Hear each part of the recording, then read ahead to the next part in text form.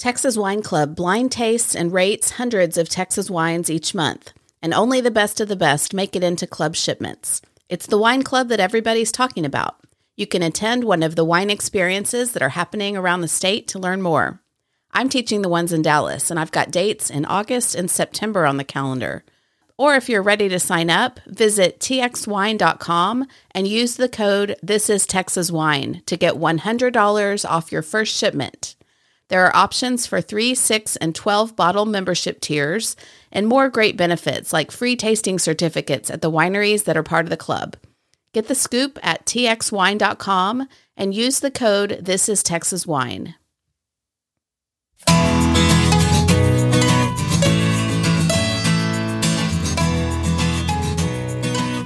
Welcome to This is Texas Wine. I'm Shelley Wilfong, a wine educator, writer, and Texas wine enthusiast. On this podcast, I share Texas wine news, interview the most important people in the Texas wine industry, and bring you the information you need to be a more informed Texas wine drinker. Thanks for joining me on this Texas wine journey. This is episode 67. My guest today is Amie Nemec, the new co-owner of Texas Wine Lover. And that's just the latest of several different roles she's had in wine. We talk through how she got her start in wine, what she's learned along the way, and her new role. But first, there's lots of Texas wine news. Since my podcasts are coming a little less frequently this summer, there's just a lot to catch up on, so buckle up. Whether you're a regular listener or joining in for the first time, welcome to This is Texas Wine. Harvest is going strong in many places across the state. It's been an interesting vintage, but aren't they all? It's looking like a healthy, large harvest, so that's encouraging. Of course, hail knocked out a few key vineyards, but hopefully everyone will be able to get the fruit they need. A few folks have something to say about this harvest. Doug Lewis of Lewis Wine says vineyards are in great shape considering how tough last year was on them, and there have been the typical pressures associated with lots of rain, but the main issue has been hail. William Chris Wine Company said, due to mild weather during pollination and close to average rainfall, we are expecting a great crop with potential above average yields.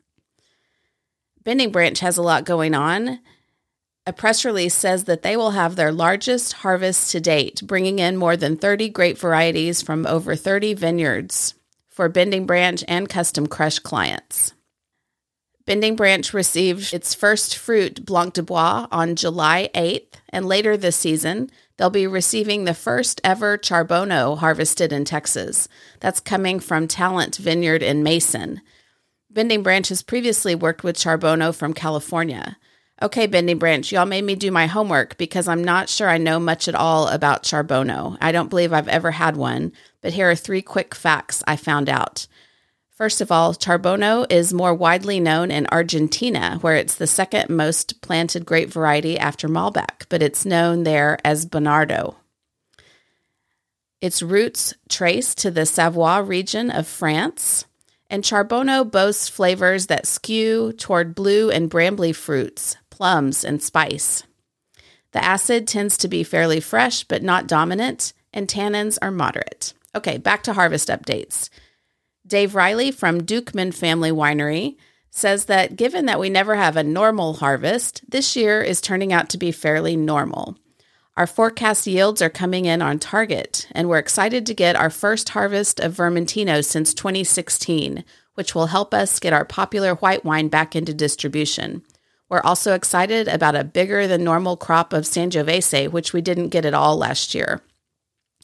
Michael Cook in North Texas says harvest is in full swing in North Texas, with most whites having been picked and most reds being picked this weekend. Estimates are 70% of vineyards will be picked by this weekend. For many, the spring brought rains and mild temperatures, which helped vines ease into the season with healthy growth. Some experienced spring frost, hail, and even tornado damage, while others had a picture-perfect spring. Black rot and downy mildew were particularly problematic due to the wet and mild spring, but many were able to keep tight spray programs. Mother Nature turned up the heat as anticipated, but began at a more normal time compared to last year, when 100 degrees Fahrenheit temperatures began in May. Unfortunately, over 20 days in a row of 100-plus weather, very warm nights, and no rain means Ripening hastened at the start of veraison, and then with photosynthesis becoming arrested, Brix levels have stalled at around 18 to 20 for many. Reports are coming in with yields ranging from light to moderate to bumper, and although sugar was lower, pH and acids were ideal. A couple of new varieties for North Texas had their first harvest this year, including Picpoul Blanc, Carmenère Noir, and Pacente Noir. Following harvest, growers will need to focus their attention on post-harvest vine care in order to ensure grapevines are as best prepared for the forecasted cold winter.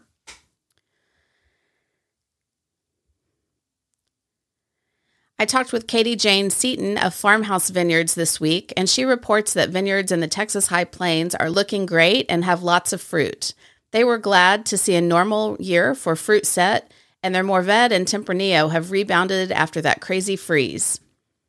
They're still in veraison, and harvest is a couple of weeks away most likely.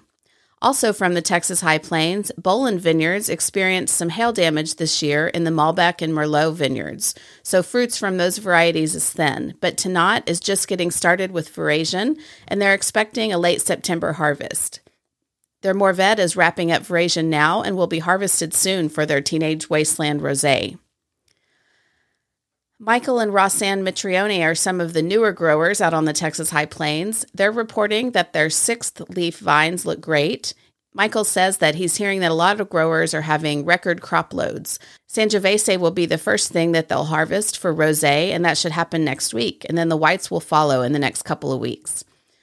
Meanwhile, they're about to open a tasting room in Fredericksburg, so keep your eyes open for Michael Ross Winery out on Old San Antonio Road, right outside of town. That's the end of the quotes. This recent heat situation in some parts of the state, like in the Hill Country and in North Texas, has been challenging for people trying to grow grapes there. I've heard the term heat dome more than once. Scientific America says a heat dome occurs when a persistent region of high pressure traps heat over an area. The heat dome can stretch over several states and linger for days or weeks, leaving the people, crops, and animals below to suffer through stagnant, hot air that can feel like an oven. And what happens when grapevines are subject to extreme heat? Oregon State University's Extension has an interesting article about this subject, but the summary is that in the period between veraison and harvest, severe heat over 105 degrees Fahrenheit can reduce vine photosynthesis and slow sugar accumulation. In addition to yield losses, fruit quality may suffer from heat spikes due to various effects. Extreme heat can slow sugar accumulation and increase malic acid respiration, leading to reduced berry acidity. Well, Texas vineyards often struggle with high pH anyway, so that's just not good. And when photosynthesis slows or stops, that means that grapes aren't ripening. But certainly this vintage, there's more great news than bad. And by the way, the Texas Hill Country Wineries keeps a list of fruit that's available. So if there's something that you're looking for, be sure to check out that list. It's got fruit from across the state, and I'll link to it in the show notes. Here's some great news. Congratulations to William Chris Vineyards for being named one of the top 100 vineyards in the world for the second year in a row. The top 100 list recognizes the world's best and most diverse vineyards. William Chris came in at number 60. They're the only vineyard recognized from Texas and one of only 6 from the United States. Who votes? Well, the voting academy is made up of over 500 leading wine experts, sommeliers, and travel experts. Last year, William Chris was ranked 56, and that was the first time that a Texas winery had ever been included on the list. Bending Branch announced that Chris Missick, formerly of the New York Finger Lakes, has joined their winemaking team as a consulting winemaker. He will spearhead the white and rosé wine programs. He joins Dr. Bob Young, who's the CEO and executive winemaker, winemaker Greg Stokes, who has consulted with Bending Branch since 2007 in both Texas and California, and assistant winemaker Chad Kurtz, who manages the day-to-day operations. August 4th was National White Wine Day, and Forbes writer Lana Bordelot included the Dukeman family Roussanne from the Oswald Vineyard, 2021, in her roundup of white wines that are a bit off the beaten path. And last month, she included 2 Texas wines in her list of All-American Rosés for the 4th of July. They were the Dukeman Family Winery Dry Rosé 2022 and the Ron Yates Grenache Rosé from Farmhouse Vineyards 2022. And in her July 29th article on Forbes.com called Summer Wines, the Heatwave Edition, she includes Bending Branch Winery's Pickpool from 2022 from the Texas High Plains. Also included the Pedernales Cellars Over the Moon Rosé and the Ron Yates Rosé from 2022 from Farmhouse Vineyards. Hey, if I owned a Texas winery and wanted some coverage for my wines, I might try to send some samples to Lana Bordelot, who seems to be writing about Texas wine on the regular. The July edition of Bon Appetit included an article by Sam Stone called For the Love of Lubbock. In it, he highlights what makes Finn Walter's Lubbock restaurant so special. The restaurant is called the Nicolette, and it was one of Bon Appetit's 50 best restaurants in 2022. Finn's goal in creating the restaurant, after cooking in kitchens around the world, was to create an experience that could only be had in his hometown of Lubbock. The article and the accompanying picture include the red, white, and rosé wines that are created just for the Nicolette by another Lubbock local, Kim McPherson. McPherson Cellars is located just blocks away from the Nicolette. Check it out the next time you're in Lubbock. So I knew that Casaro Winery's John Matthews was a retired Dallas police officer, but I didn't know the extent of his career until I read True Crime and Wine in the July edition of D Magazine. And it is quite a lengthy article. The author, S. Holland Murphy, details her experience going to Casaro's True Crime and Wine series, where attendees get both of those things, true crime stories straight from John Matthews, as well as Texas wine from Casaro. They've got tasting rooms in Ovilla and Corsicana. And John says, this is the only place in the country, maybe even in the world, where you're going to find an award-winning winemaker that captures serial killers. The article mentions that John is the co-author of a book called The Eyeball Killer. It's a first-hand account of the investigation and arrest of a notorious serial killer. And I bet you can guess why that guy was called the Eyeball Killer. John's book is currently being developed into a feature film called The Eyes of Jefferson, and John is serving as the executive producer. He's also the current president of the Texas Wine and Grape Growers Association. John says that these nights talking about stories from his law enforcement career are his therapy. Well, I practically need therapy just from reading some of the crime accounts that are in this D Magazine article, so I can only imagine. True crime isn't really a genre I enjoy, but I know many people do, and I bet those folks are also listening to the podcast Texas Wine and True Crime, which is not affiliated with Casaro. There are a few Texas wineries that are on the market. A few have been for sale for years, and others are newly on the market. In the past week or so, I learned that West Cave Cellars Winery and Tasting Room is one that's newly on the market. It's in Johnson City, and it's listed for $3.75 million, which includes a 30-acre property, a 2,200 square foot wine tasting room that was recently remodeled. They've got the Hideaway, which is a 2-bed, 2-bath short-term rental, and various winery buildings as well.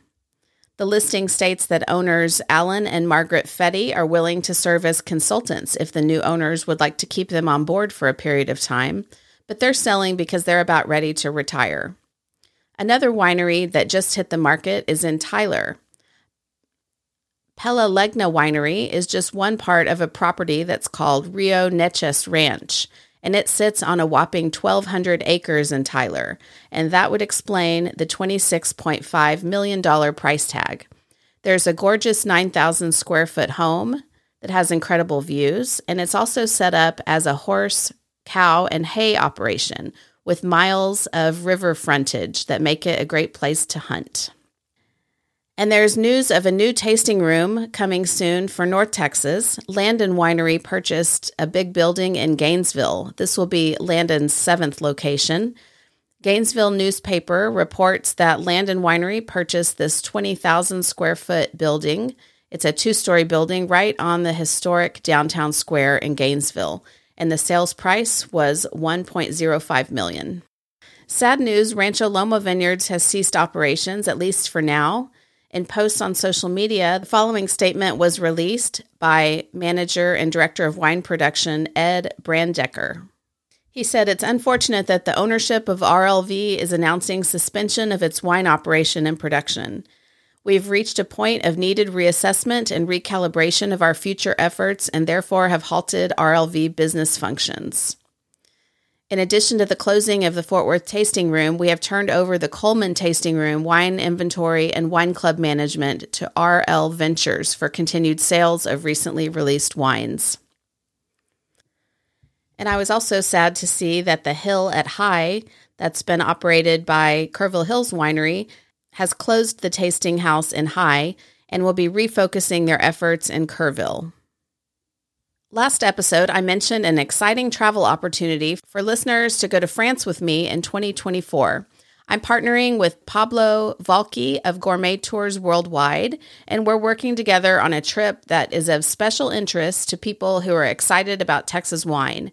We've put together an itinerary for a 10-day trip to southern France and Bordeaux, and we're taking 10 people on this adventure with us. Here's Pablo to share a bit more about this trip.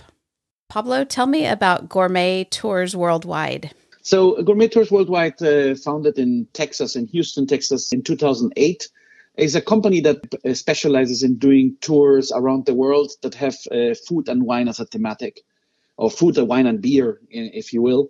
And I try to do tours that are like a mix of small and big places so that it's not just a very touristy tour. I try to make it to where the tour is a little bit more challenging than a normal tour would be, where the content is higher end. So either the wines or the people that we meet are higher end people that can tell us a little bit more from behind the scenes. It's a small group travel so that actually behind the scenes is possible. And we do destinations that are known for both for their food and for their wines, like in Europe, Spain, Italy, France, Germany, and then in South America, Peru and Argentina, Mexico. We basically take care of everything that is necessary to do this trip successfully, so that the people only have to be there, show up every morning, ideally hungry and thirsty. Hey, that's no problem, and ready to learn and ready to have fun. So that's wonderful. Well, I'm thrilled about this trip to France that we have scheduled for April of 2024. And I know that this spring you did a trip with Dale Robertson, who many listeners know, who was previously at the Houston Chronicle as a sports writer and is also a wine writer and aficionado. Tell me a little bit about that trip and then the plans that we've already made this year for next year's trip. Mm-hmm. So the tour with Dale was in the southern part of France because it's a part that many people would not normally visit on their own. Plus, Dale actually owns a second home in the hot Alps of France, so which is about 2.5 hours in from Marseille. So we try to highlight that area because there's a lot of wine regions there that are very interesting. Starting with the Provence and then going over to the Rhône, Châteauneuf-du-Pape, and then we also went to Languedoc-Roussillon. So we already made good progress in that area to meet people that are interesting for our tour, which in our tour, the difference will be that the focus will be a little bit more on the grapes that are so widely planted in Texas. And, to give the whole tour a little bit of a Texas touch because of the fact that so many grapes come from that area. And we will visit wineries that have Texas connections. So people may know Tony Parker, who used to play basketball for the San Antonio Spurs. He owns a winery in the Provence area as well. And then we will have several other wineries that produce grapes that we are very familiar with in Texas, like, for example, Viognier, Roussanne, Marsanne, Grenache, Syrah, Mourvèdre, and so on. And a few of the smaller ones that are coming up. And over the last few months, I've been hearing always more and more the Picpoul grape being named as a grape that is increasing in production in Texas. And that actually comes from a little village in almost at the coast past Montpellier. So the plan is also to go by there. And then at the end, we would finish up in Bordeaux, which we didn't do in the tour with Dale. And we would finish up in Bordeaux and see the probably the mothership of what modern winemaking is in today's world. And of course, there's also excellent study possibilities in Bordeaux with the Cité de Vin, one of the most complete wine museums in the world. And we will also use this to do a little stint into Cognac, to visit the statue of T.V. Manlin, who, of course, for us Texans is a very important figure in the wine world and became a very important figure in the wine world for the French people as well. So. Yes, I read that it's just a plaque, though. I don't think it's a statue, just a plaque of T.V. Munson. So I don't know. We'll have to figure out exactly where that is, but I'm anxious to see it and to see all that's outlined in this trip. I love that there's a great mix of visiting wineries and, as you mentioned, talking with winemakers and owners at kind of a deeper level than you may get at some just basic tourist type of winery visits. And there's also a lot of culture sprinkled in from visiting Marseille, a very diverse, beautiful city. We'll be visiting the Van Gogh Bridge and some Roman ruins and all kinds of important features of that part of the country of France, which, as we know, is just slightly smaller than Texas. So we've got a lot of ground to cover, but we'll also be taking the train between the south of France and Bordeaux. So that will be a fun experience, and we'll be able to cover more ground by doing that. I understand that the accommodations that you have selected are high quality and that will be quite comfortable. And the food and wine should certainly be stellar. Yes, so the accommodations that I usually take for my tours are going to be at least four-star hotels throughout the whole tour. And if I can manage to find something in the 5-star range that is pricely comparable, then I will also do that. I believe, for instance, the hotels I'm looking at in Bordeaux are probably going to be a 5-star hotel. So trying to get the best hotel that I can get for the price. And so this is mostly because exactly we have a lot of ground to cover, and I want the travelers to be able to rest properly in an air-conditioned room, which is not normal everywhere in Europe. So I want them to be in an air-conditioned room, and I want them to be able to rest really during the night, so that they are always fresh and eager to learn more the next day. And the same goes for our transportation. It's going to be a van that is dedicated to us. Most of the times it's a Mercedes Sprinter van, so the van is pretty comfortable with reclinable seats. We'll have beverages on board. As for the meals, I always try to pick restaurants that are typical to the area we're going through. And that's one of the things that actually was very interesting during the tour with Dale. We stopped close to Narbonne. We stopped in a little crab shack that you would find in the coast in Galveston, Louisiana. But of course, with fine French wines being served there, and the food was absolutely amazing. And so everywhere we go, we try to do restaurants that are typical to the area, but also very, very good. And of course, always with good wines being served with the meal. Wonderful. Well, I find that people who love food are the best kind of people. I believe it. And this is a small group tour, so it's not going to be any more than 10-ish folks on the trip. So people can rest assured that this is not kind of a large group. It's small group travel. Yes, absolutely. It's there's a lot of reasons to do it. And actually, one of the biggest advantages is exactly that we can go into some wineries where we wouldn't be able to go with more people. So there's very few wineries that are set up to receive a group of 20 plus people without a problem. And if they're normally the wineries that you don't really want to visit anymore because they're just so pushing the people through there that it's not interesting really at all. Not really a learning experience. So. Right. Well, I want you to know that I'm taking my responsibility very seriously to brush up on all the French wines, French AOCs, French laws, etc. And just this morning, I spent 3 hours tasting French wine from the Rhone. I went to the Académie du Rhône, which was in Dallas today, and I tasted 18 wines before 1 p.m. So that was a lot of wine, but really interesting to really dig into the nuances of the Rhone. And I'm also studying for my French wine scholar certification. So that is keeping me also quite busy learning about all the intricacies of French wine, which I love dearly. Yes, yes, no, and we will have enough of wine, and we will have enough of wine before lunch too. But as you mentioned before, it's tasting of wines, not necessarily drinking of wine. So, we will taste a lot of wine. The drinking will happen more during the meals. Sure. But we'll have to do a quiz at the end of the tour for everybody so that they know that they have to stay on board with the program. Right. There's no knowledge needed to come on the trip, but you are going to leave with a good bit of knowledge. How's that? That's exactly the idea. Great. Well, if people have questions about the tour, which is happening April the 3rd through April the 14th of 2024, you're welcome to reach out to me at texaswinepod@gmail.com.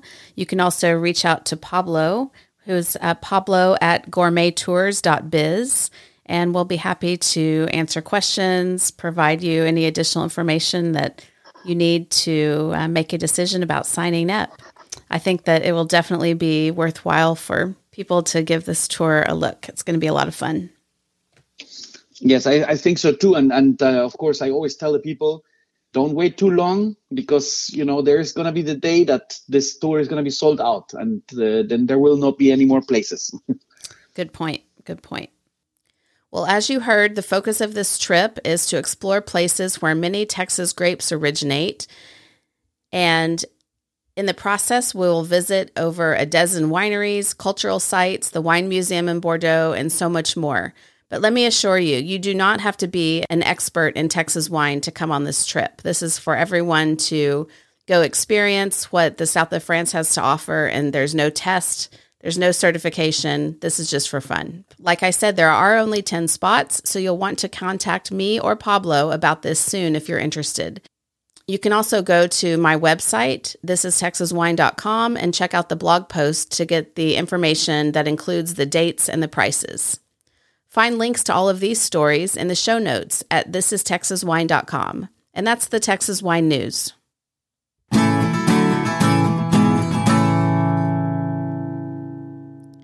This is the time in the podcast when I ask you to do a quick something for me, and there are a couple things that you can do for me today that are free and that help grow the podcast.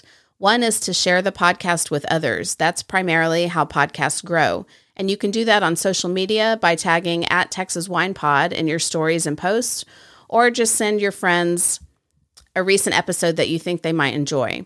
You can also review the podcast on Apple Podcasts or on Spotify and leave a few remarks. And finally, you can visit my website to sign up for my occasional newsletter. That's where I'll communicate with you on my recent wine events and fun finds in wine and travel. Thanks, y'all. And now for our interview. Amie Nemec has only been living in the Texas Hill Country for about 5 years, but she's had her hand in a lot of different projects, from owning a tasting room on Main Street to learning winemaking at several different wineries. She's written for and then ultimately become the co-owner of Texas Wine Lover website. She regularly holds tastings for wine professionals at her home. She's writing a book about her experiences becoming a winemaker, and she's also been instrumental in starting up a Hill Country chapter of Women for Wine Sense. I've enjoyed Amie's hospitality and wine knowledge and wine cellar on more than one occasion, but I learned things in this interview that I never knew about Amie. Maybe you will too. Here's our conversation. All right, Amie, tell me a little bit about your life before you were in the Hill Country. Gosh, I turned 50 this year, so I feel like that's a long life to talk about, although I know hopefully there's many more years to come in the industry. I grew up on a farm in South Texas outside of Corpus Christi. I actually went to college for aviation. Little known fact, I'm actually a commercial instrument rated pilot for airplanes. I also have hours in helicopters and hot air balloons. I went to Arizona after college to take my first grown-up job that had health insurance and 401k, and came home to visit the family and ran into Benji, who I'd gone to high school with. We actually dated our senior year for a little bit and ran into him, and we started dating long distance. And Ultimately, I left my job in Arizona to come back to Texas. He was finishing dental school, and so we started our life together in Austin. He started a dental practice, and I worked at the Austin airport at the time. Ended up leaving the airport to work in construction for a little while, and then ultimately started running his practice when he built his own practice in 2002. We got married in 2000, and then 2002 he built his own practice, and I started working with him running the business. It was supposed to be temporary, and we kept along that path until 2017. So I'll try to make this long story short, but he had a freak accident. A sinkhole happened underneath him while he was walking on a golf course in Florida. So he sustained an injury to his neck that was more severe than it was diagnosed, and he continued to work because we had the practice. It was our business. We had employees to support. We had patients to take care of, and he kind of just managed the pain until he got to a point a few years later when he lost the feeling in his right hand. So it was nerve damage in the neck that caused it was irreversible, and he couldn't keep practicing anymore. So before that, about 2005, we were doing pretty good in our careers as true grown-ups, and we went to a food pairing dinner. We dabbled with a bottle of wine here or there when we went to get groceries or something, and but really, if we were drinking, I was a cosmopolitan kind of gal, and he drank, Crown and Coke. So we started to dabble in wine a little bit, and we went to this food pairing dinner, and it was completely just eye-opening. We had no idea that wine changed food and food changes wine. And so it was a Chenin Blanc by Alexandre Montrachet from Vouvray, France, that really wowed us. And so from that point in 2005, we started buying wine with intent. So I'd buy groceries, I'd be at Central Market in Austin, and I'd ask the guy in the wine department, what do you think would go with this? And he'd make a suggestion, and I'd take it home. And while I was cooking, Benji would look up on the internet about the grape, about the winery, about the region, and he'd read to me while I was cooking. He has a good reading voice, so he'd be a good narrator. And we just started to, drink wine, kind of learning about it as we went. Our first Texas wine was Fall Creek in 2006. And, we started to dabble a little bit in some of the wineries in the Hill Country. And then just shortly before his accident, we actually bought a piece of land out here in outside of Johnson City on Highway 290. I had this idea. I didn't know how to make wine, but I was completely enthralled with it. And I had this idea to start a winery and learn to make wine before I opened the winery and to make wine from 3 different regions of the world. And I didn't know at the time all the red tape that is involved with that, but I had this great idea. And hopefully someone will listen to this and they'll take the idea and do it. But I thought it would be really cool to get Sangiovese from Texas and Sangiovese from Oregon and Sangiovese from Italy and have that fruit sent to my little winery, and all I was going to make was those 3 wines, and that's all you get for that year. They were going to be made as closely in process as possible, using the same protocol as much as possible, and show and be able to talk about the differences from the 3 different regions. Well, the accident happened, and we got scared about finances and how we were going to make that happen if we didn't have income from a real job. And so we ended up selling that property, and that property is now the Lost Straw second location right outside of Johnson City.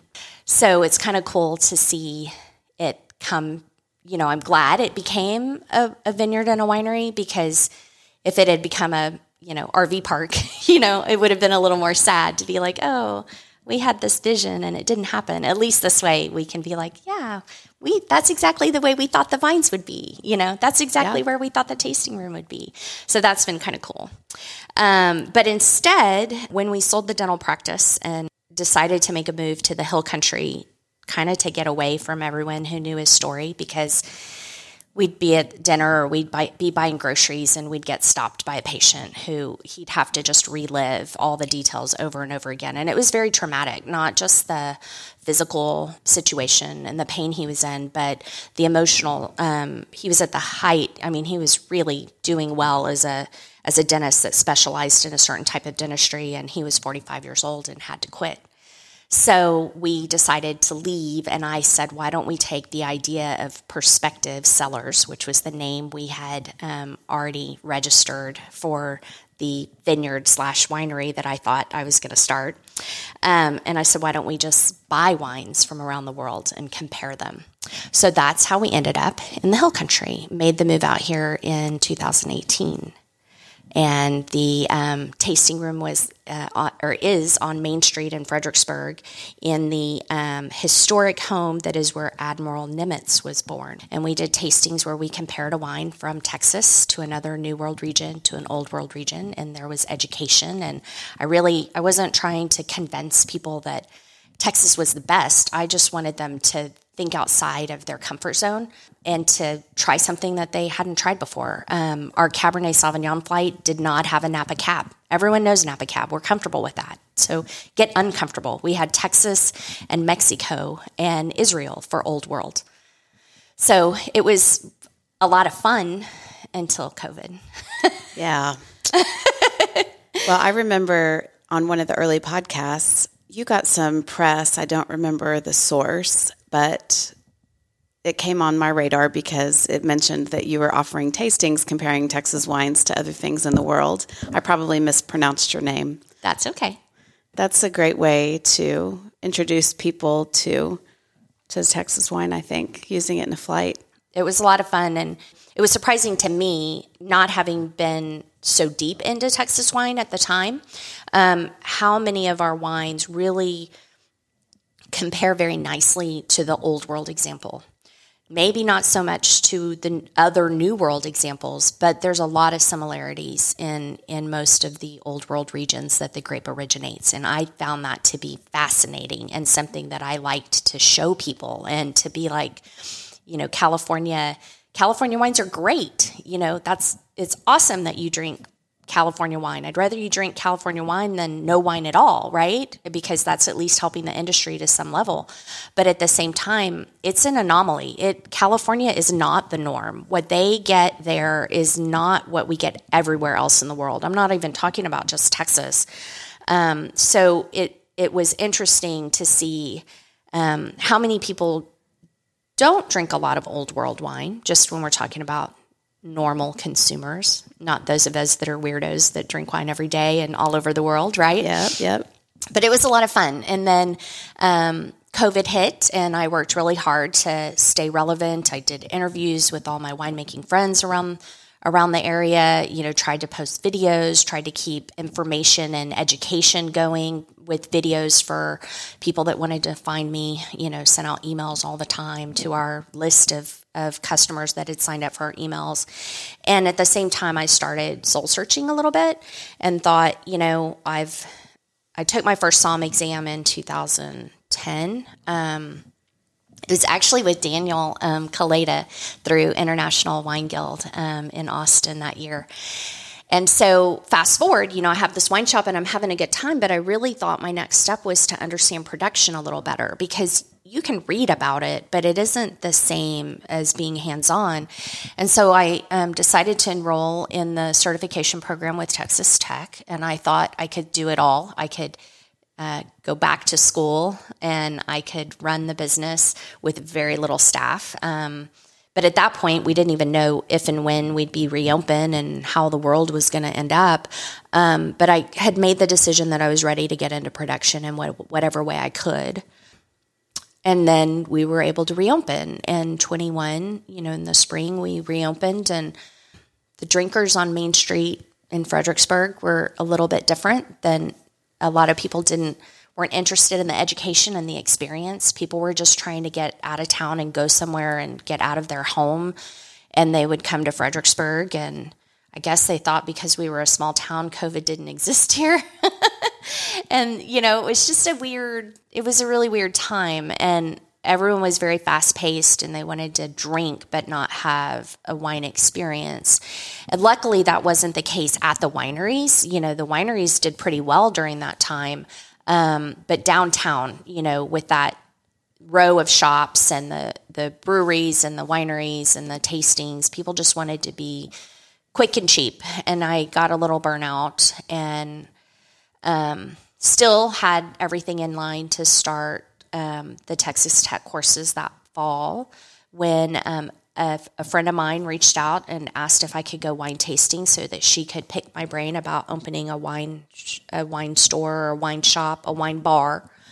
And I said, well, instead of starting one from scratch, why don't you take mine? And she said, oh my God, Prospective Cellars is for sale? And I was like, well, no, but yes. I mean, everything's for sale. You know, we could Sure. talk about it. And so, long story short,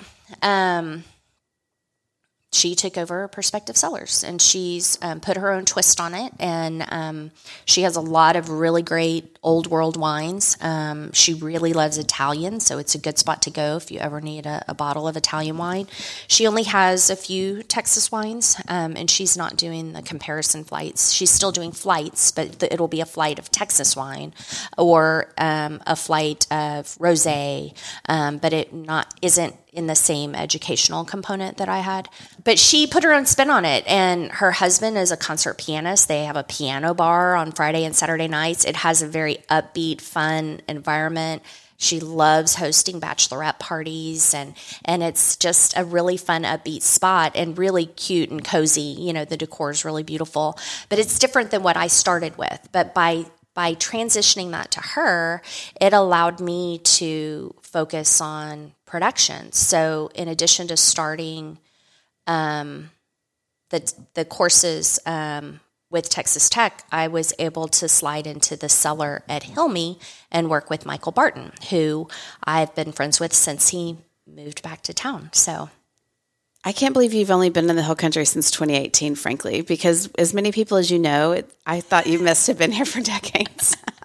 I just kind of inserted myself. I mean, for good or for bad. I actually think one big catalyst for me was Carl Hudson and Lori Ware. The two of them were writing for Texas Wine Lover. Lori had heard, frankly, both of them had heard gossip that this new girl in town was serving wine and comparing Texas, and I think they both kind of thought that I was not necessarily promoting Texas. And so Lori came in and had a tasting experience with me, and she quickly brought Carl in. Next thing I know, they're spreading the word and starting to introduce me to more people that I hadn't known in the industry. But I'd met a lot of winemakers because I would go knock on the door and say, I have this place in town. I have anywhere from 10 to 15 flights at a time, which means I need 10 to 15 different Texas wines, 10 to 15 different New World from another region, 10 to 15 Old World. And so I like to rotate the flights every month or two. So I was constantly needing new wine. I didn't have to do it that way, but that was what was fun for me. So I just went in and introduced myself and said what I was doing and that I wanted to help spread the word about their winery, and I wanted to know their story. I like to share the story. I don't like to say, you know, this is a Sangiovese, you should taste cherry and a little orange peel. And, you know, I don't want to tell a consumer what they should like about a wine or why they should like it. I like to tell the story about the grape and the producers and the families. And I still like to do that, which is why I keep pouring wine in my house every week for friends. Anyone who wants to come have wine. Love it. Now that you have spent some time in wine production, are you as enthralled with it as ever? Or what surprised you about your experiences either in the classroom or working in cellars? So I very quickly told Michael I was going to write a book because winemaking is not romantic and it is not glamorous. And people should know that it is very hard and it is very wet and it's a lot of cleaning. I knew that it was cleaning because, sanitary, it's a food product. We're going to ingest it. But really, it's a lot of cleaning. Like you have to clean and then you have to clean it again. And then maybe you're going to use it the next day. So you have to clean it that next morning, So it's repetitive cleaning. Luckily, I liked it. I learned, the right shoes, the right socks, what to wear so you didn't have wet feet all day, every day. But there were plenty of times that I was drenched head to toe. I'm small, so I can get through the little doors in a tank to get inside to clean it. So that tends to be a job I am often relegated to. I guess you're not too claustrophobic. No, you can't be. I mean, it's interesting. So it's not romantic, but I still really like it. I mean, there's so many different parts to it. There's so many moving parts.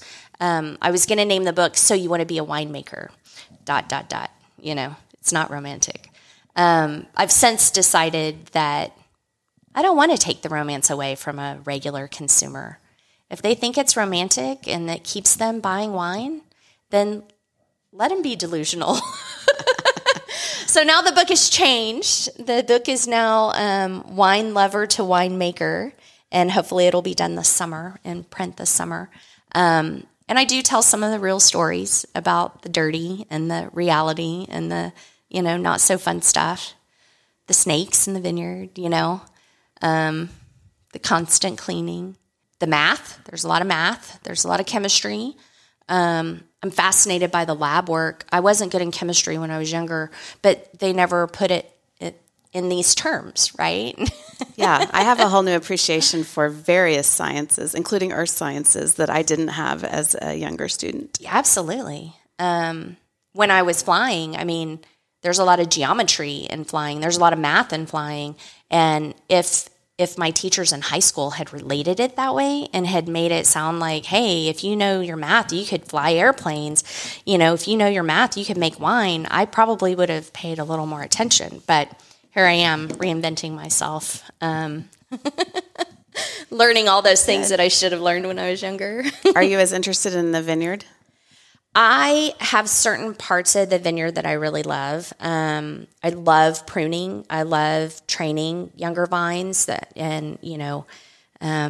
helping them. Like, I feel like, oh, this little baby needs help.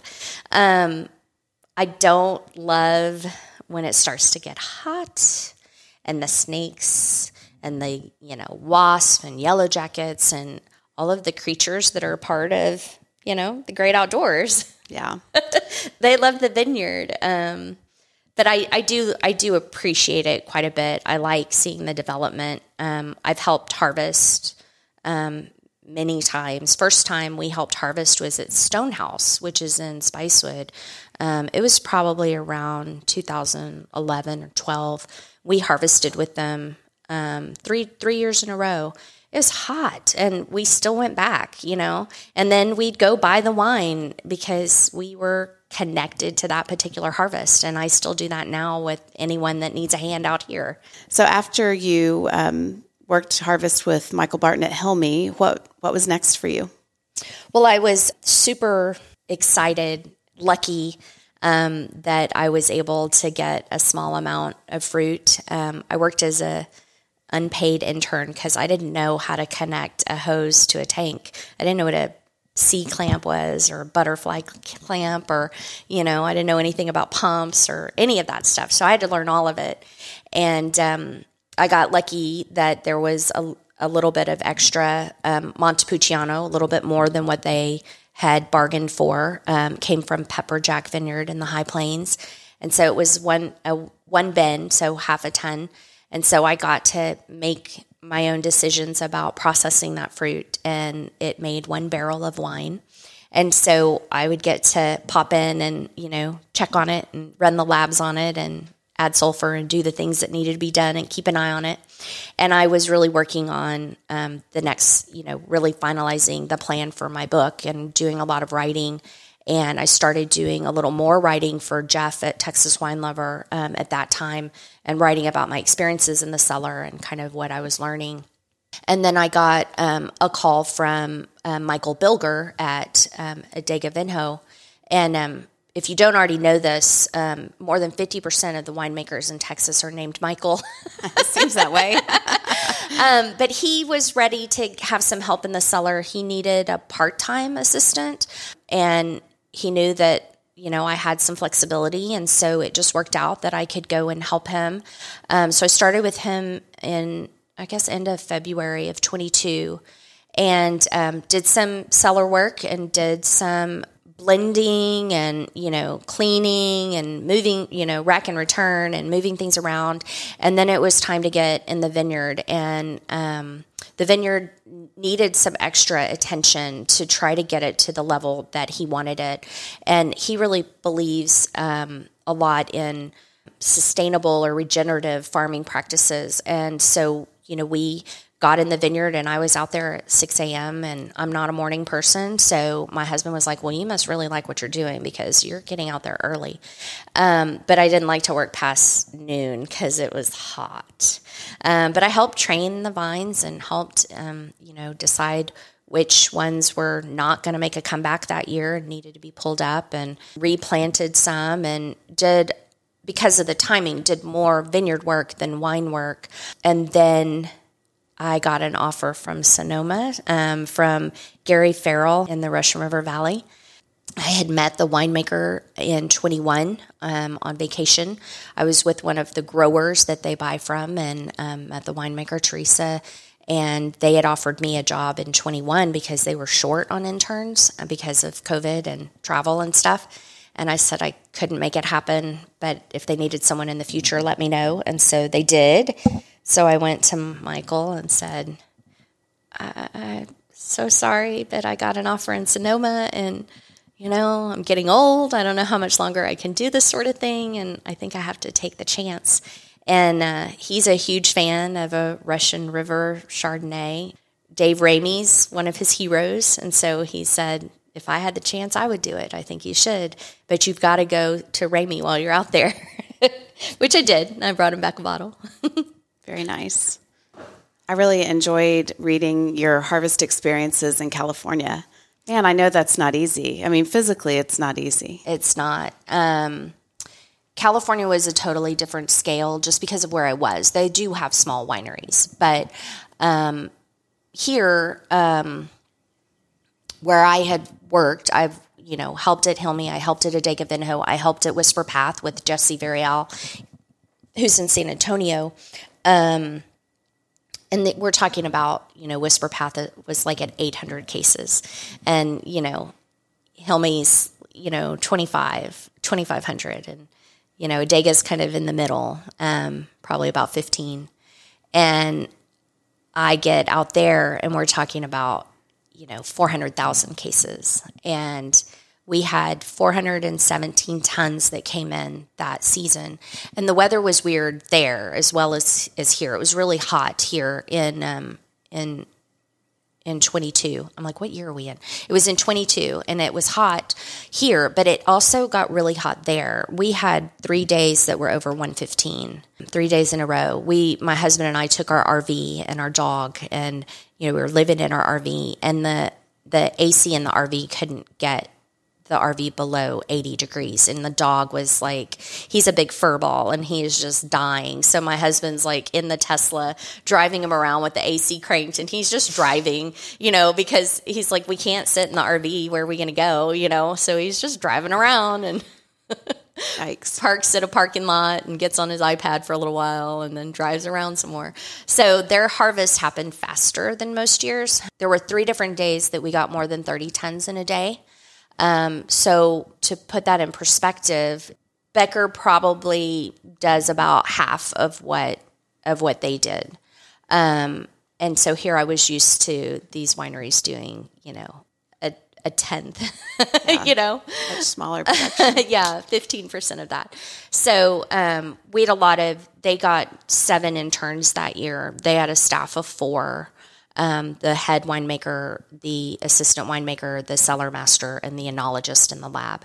And then they would bring on 6 to 8 interns for harvest.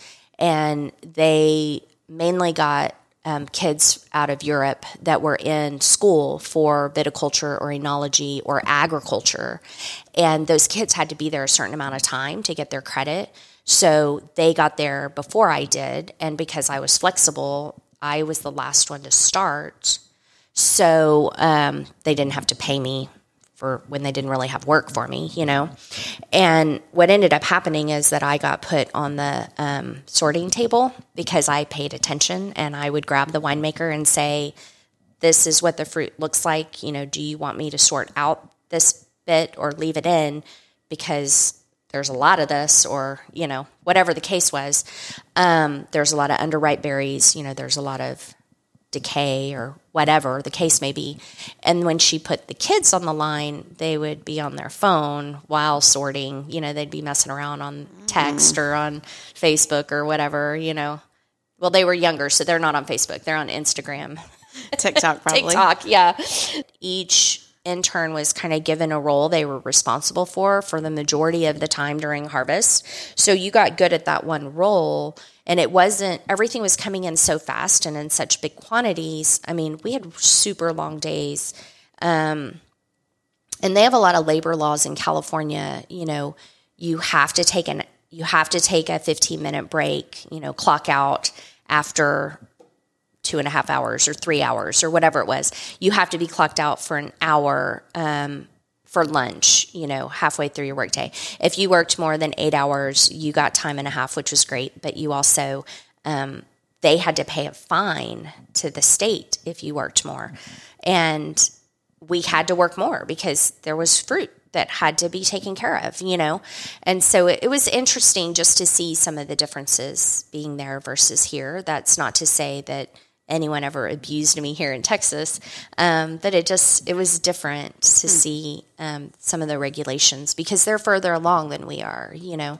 But clearly you had enough fun that you're going back to a new winery this year. Yes. So on our last day before we left to come home, we'd gone into Napa a few times when I had a day off. And on our last day, we went to a wine club that we're only a member of 2 clubs, and they're wines that we can't get in Texas without being in the club. And this is the first wine club we ever joined in 2010 or 11 when we went to Napa. One of the servers at another winery had recommended this place, and it was by appointment only. And so we went and we loved it. And it's Anomaly Vineyard in Santa Elena, and very private experience, very small winery. And so we joined their club, and we still get their wines today. And so we went to pick up our allocation, and they had just brought in their last load of fruit, and they were hosing off the crush pad and, you know, drinking a beer because it takes a lot of beer to make wine. That's what they say. And they said, well, are you coming back to California next year? And I said, if y'all are hiring. And, you know, we laughed about it, and they said, we've never hired someone next year before this vintage is even over. And then I got a call from them in February this year offering for me to come work. So I text back and forth with the winemaker, George. He's fascinated by how much faster our growing process is here compared to there. So we share vineyard pictures, and I've got my list of wines I'm going to take out to share with him and the owners. So good. Yeah. So you won't be one of 7 or 8 interns. Nope. They've got a guy that worked for them last harvest, and then they'll probably have someone, you know, kind of real part-time, 1 or 2 days a week when it just happens to be a heavy day. But they're 1,200 cases, so they're more in line with the folks I'm used to around here. They're all estate fruit, and they pretty much make a Bordeaux blend, you know, 1 wine a year. So it might be a little faster, you know, than what I experienced last year in Sonoma. And frankly, I feel like I have an opportunity to bring back just kind of some ideas. I think in hospitality, California is a little further along than us. I say that. The reason I'm hesitating with this is because on Friday with our tours, our hospitality experiences were fantastic. So it's kind of like, I feel like we're making steps. A lot of our wineries are making steps in the right direction when it comes to providing experiences for the customers beyond a standard tasting.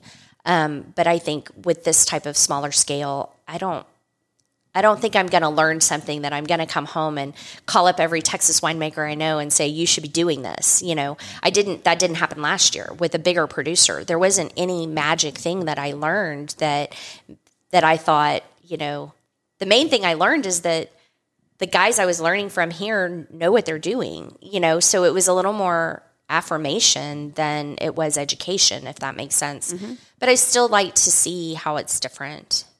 So this time around, this will probably be the last time I travel for harvest. And we're just going to do it because we can. And then, when I get back, I'll see what happens next. I'm not going because I think that they're doing things better than we are.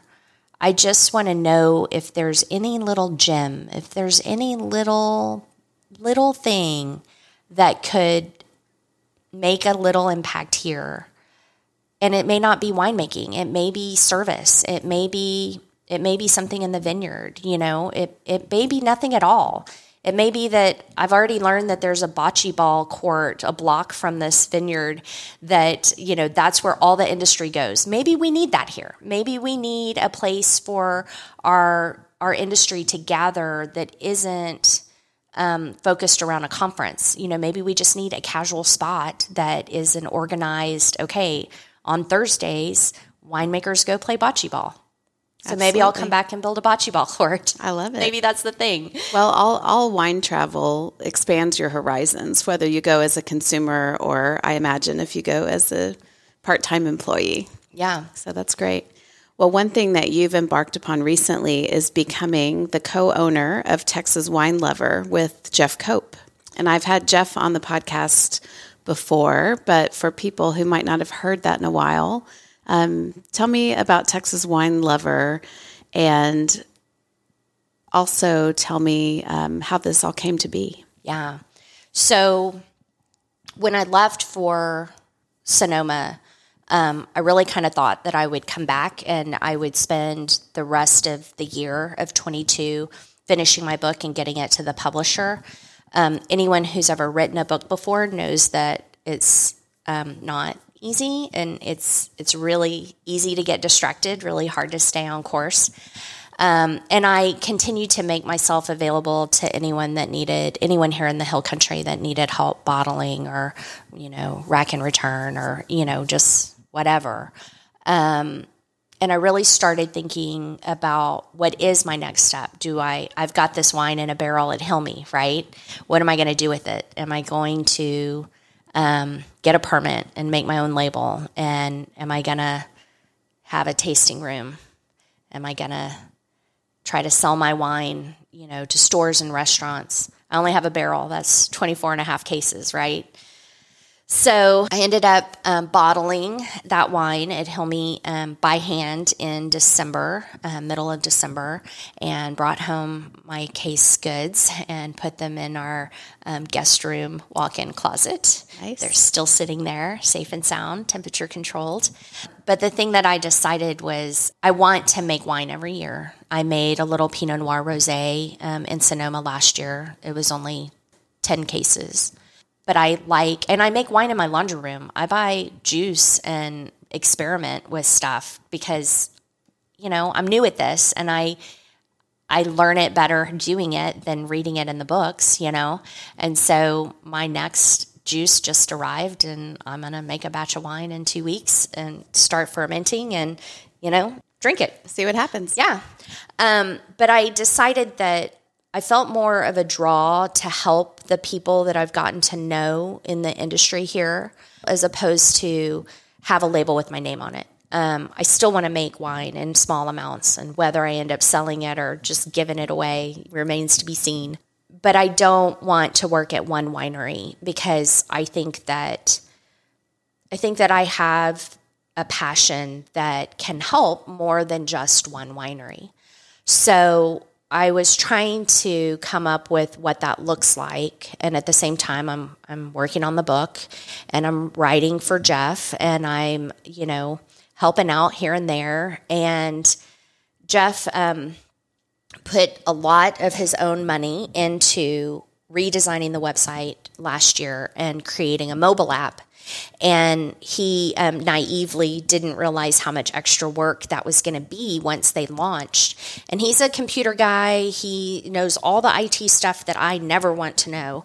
And it's more work. And he's like, he needs more interaction with the wineries because of all the features that are on this new platform. And he doesn't have the time to do it and maintain the back end.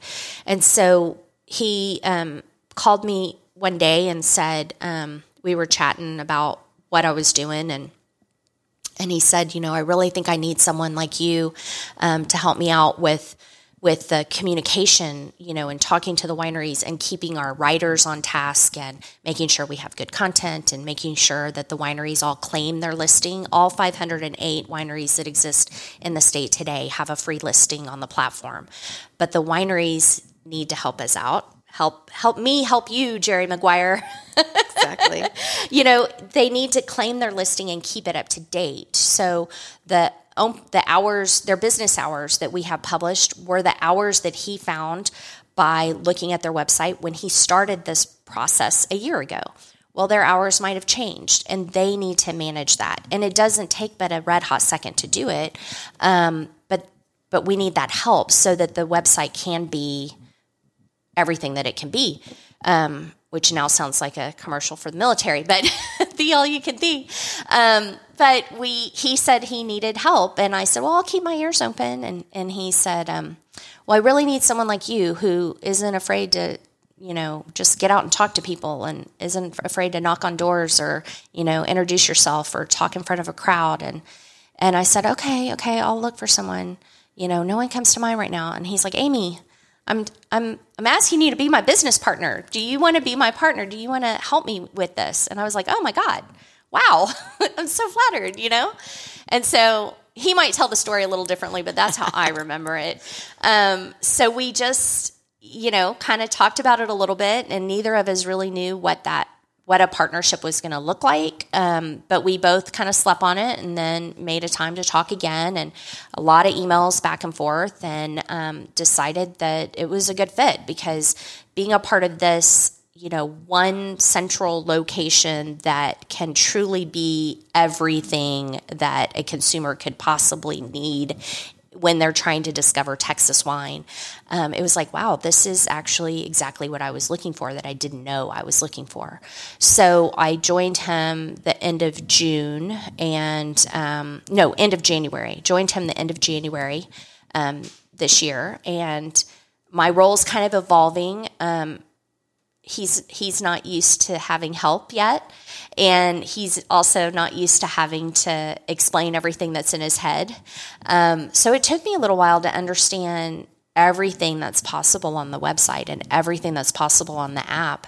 But that's where we are. Like, we're moving to, the next phase, which is really trying to get feedback from businesses as to how they think Texas Wine Lover can help. We're adding new filters every week. So when you are on the website, there's a menu across the top, and one of the menu items is the guide. And so the guide directly feeds the app. So everything that's in the guide is in the app. The rest of the website is exclusive to the website. So the blog post and the list of vineyards, we have almost every single vineyard in the state, and I don't know of any other place that the vineyards are listed. So there's a lot of information there, but you've got to know what's there to know that it can help you, So the guide lets a consumer plan an itinerary if they want to take a trip or just find a winery close to them. And they can filter by the day of the week, whether they allow walk-ins, whether they're kid-friendly or pet-friendly. They can also find what winery has a particular wine. So I'm in the mood for a Sauvignon Blanc. It's hot outside. I want a bright, crisp, high-acid wine. That's what I'm in the mood for. Who has it near me? And I can search for Sauv Blanc. And so that stuff, to me, is super cool.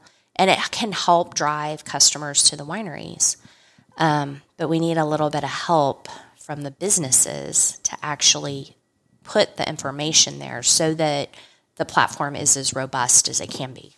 So in addition to wineries, what other kinds of businesses are you talking about? Yeah, so this is kind of a new feature that didn't really exist in the website before the app came to be. So we actually have a category for where to eat. We have a category for where to stay, where to drink that isn't a winery, and that might be a wine bar but not a producer, or it might be just a bar in general, or a distillery or a brewery. It's kind of like drink / nightlife. Then there's, where to shop even.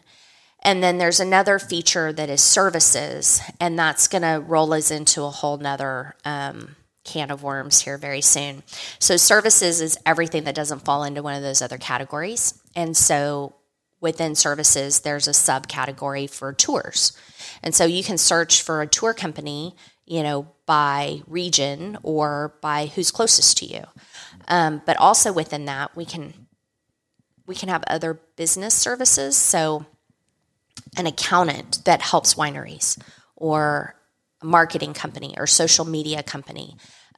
So the next big thing that we'll be launching this year is to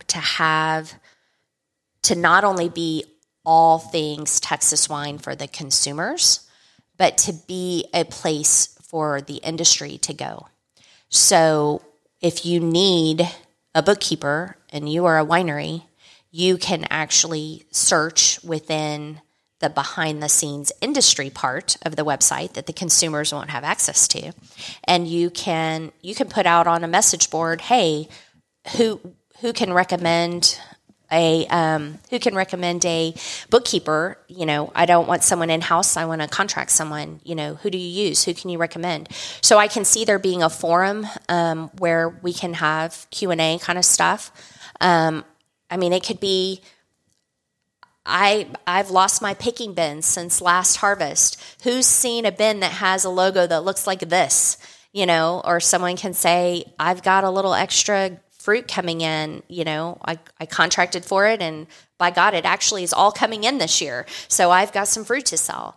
So our aim is to really be truly the place for anyone in Texas wine to be able to find anything they need to know. Big goal. Yeah, and the app is reasonably new. It is. So it launched in December, end of December, and Jeff, being an IT guy, he wanted everything perfect before it launched, and that's not possible. So there's been a couple of updates to kind of correct a few things and to improve a few things, and it's really solid, and it has, like I said, a great mapping feature. I'm going to Northeast Texas this coming weekend. I'm going to Keepersaw for a vertical tasting. It's my first time to go. And so I'm able to see what wineries are near there, what are their hours, what days are they open, and I can plan my trip, because even though I'm in the industry, that's an area I'm not familiar with, and I need to know how to best use my time. And I was able to find out that Keepersaw has an RV park, and so I could just book right through their website, and so it saved me having to search all over the internet because it's all in one place. That's cool. Well, tomorrow I'm driving from Fredericksburg to Nacogdoches. You could do the same. I should. I might just do that when we get off of here. Well, I feel like a lot of people listening probably already know about Texas Wine Lover and the robust online community too. A lot going on all the time, really, on Facebook. And one thing I wanted to ask you about is Texas Wine Lover for Texans who love wine, or for people who love Texas wine, or both? Yes. It's both.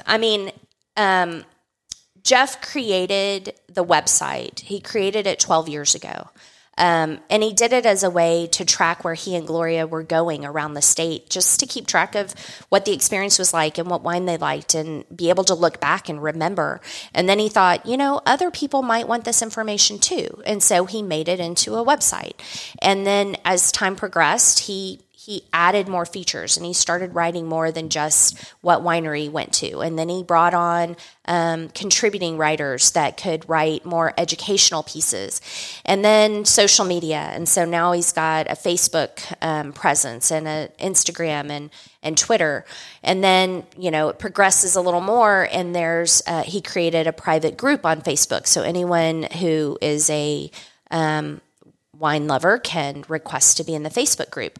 But when you request to be in the group, it says this is a place for lovers of Texas wine and wine lovers who live in Texas.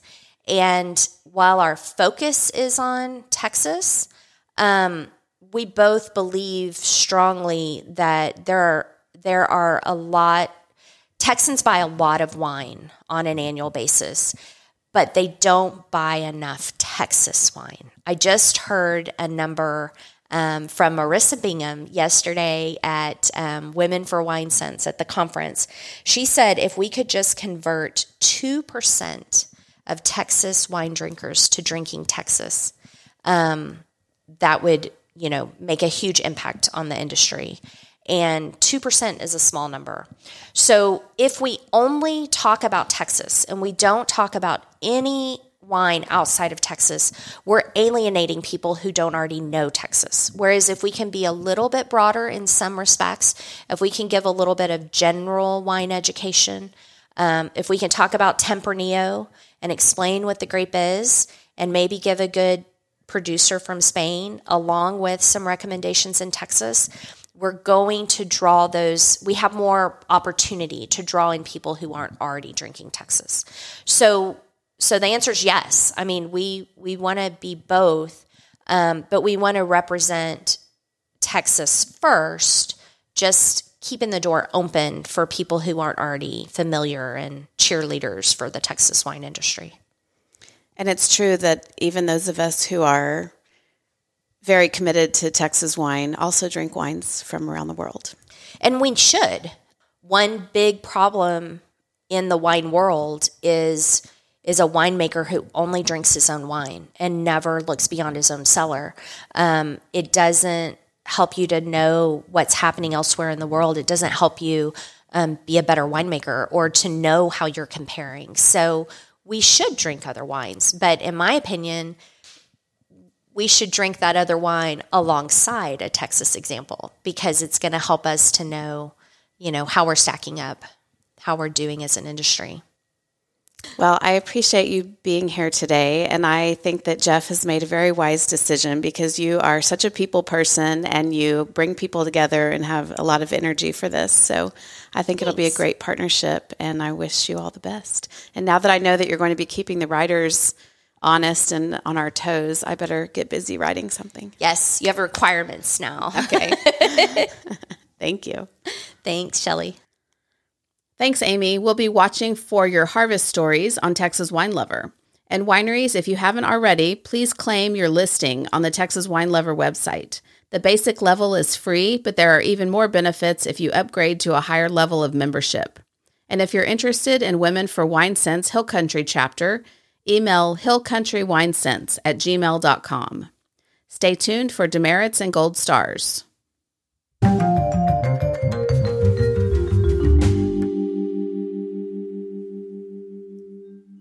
I'm gearing up for the fall podcast season.